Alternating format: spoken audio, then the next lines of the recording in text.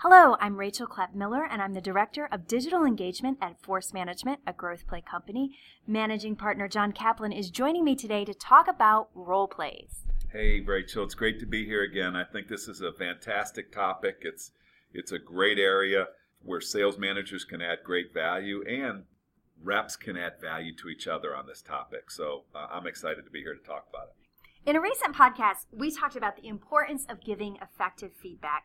This topic, conducting great role plays, is along the same lines. You can tell your rep what they should do in a meeting or a call, but role plays really provide that critical opportunity to show them. Yeah, I think that's a good point, to show them. And part of it's a little awkward, role plays are kind of pretend, if you will, in quotations, but and none of us maybe some of us on the podcast went to acting school, but I sure didn't, and sometimes they can be a little bit awkward. But I want you to think about role plays as giving you the opportunity to practice, and the best athletes in the world spend hours and hours practicing. A role play is no different. So when your success is on the line, why would you wing it?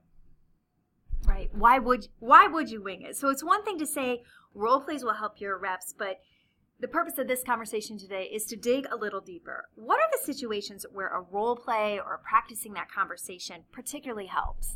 Yeah, so I'm thinking about this like if I was a manager, it's always about helping my reps succeed. And a lot of times one of the biggest areas or one of the biggest hurdles for reps is, helping them get higher or to the next level in the conversation or to somebody else, in the account. And so I like to help them connect to positive business outcomes. So I'm always looking for that as a manager, because I think that's an area that will really help you focus on taking the conversation to a higher level.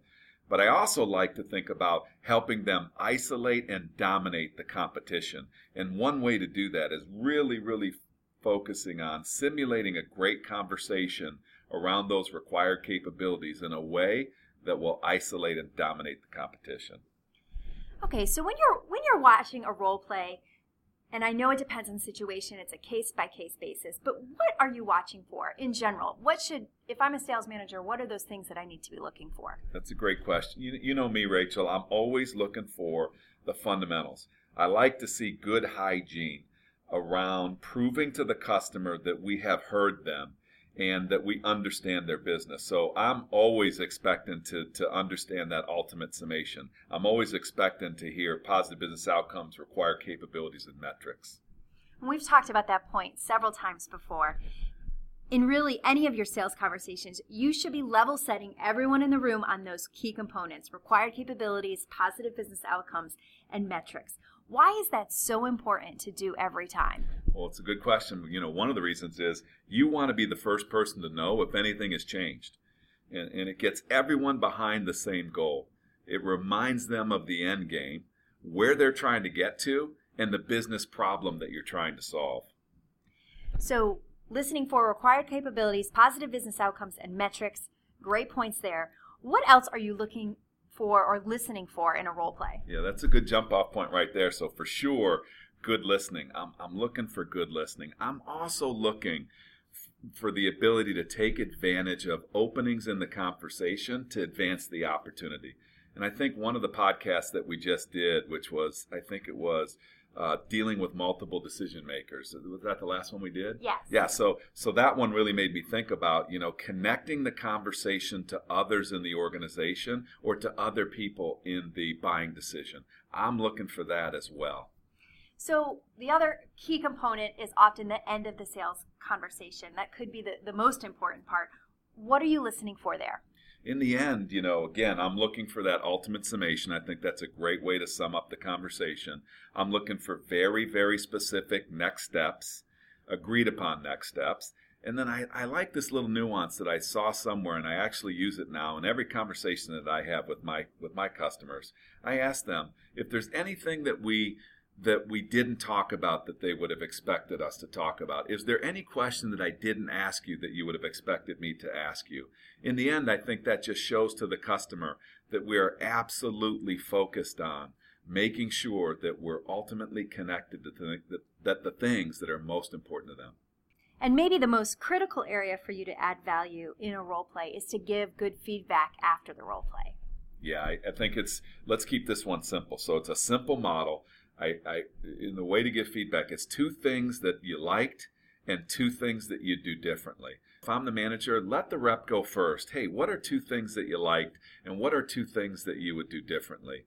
Keep it simple, but also keep it specific. And when you give your feedback, give specific examples. Yes, I really liked that question that you asked here. So you want to connect that to positive reinforcement and connect it to future behavior.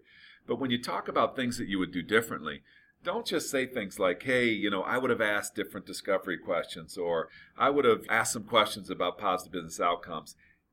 Give them very specific examples. Work through an example of a great discovery question or a great positive business outcome. Make sure that you connect the dots.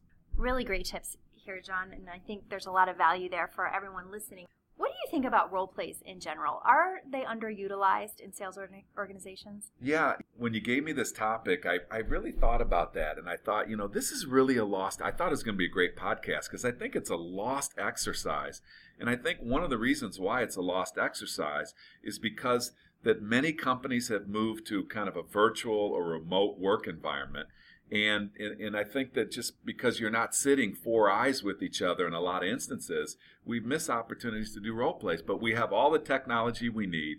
We've got all the capabilities out there with Skype, with FaceTime. I don't want to alienate any of our partners out there, but we've got all the technology out there to make it a great experience. So the excuse department's kind of closed. This is still a really great exercise. Great. And I will also point our listeners to a podcast I referred to earlier on giving effective feedback. There's some great tips in there on coaching your reps to success, much of which you can apply to giving feedback on role plays. So thank you, John. Thank you to all of you for listening. Don't forget to follow Force Management on Twitter and on LinkedIn, as well as our parent company, GrowthPlay.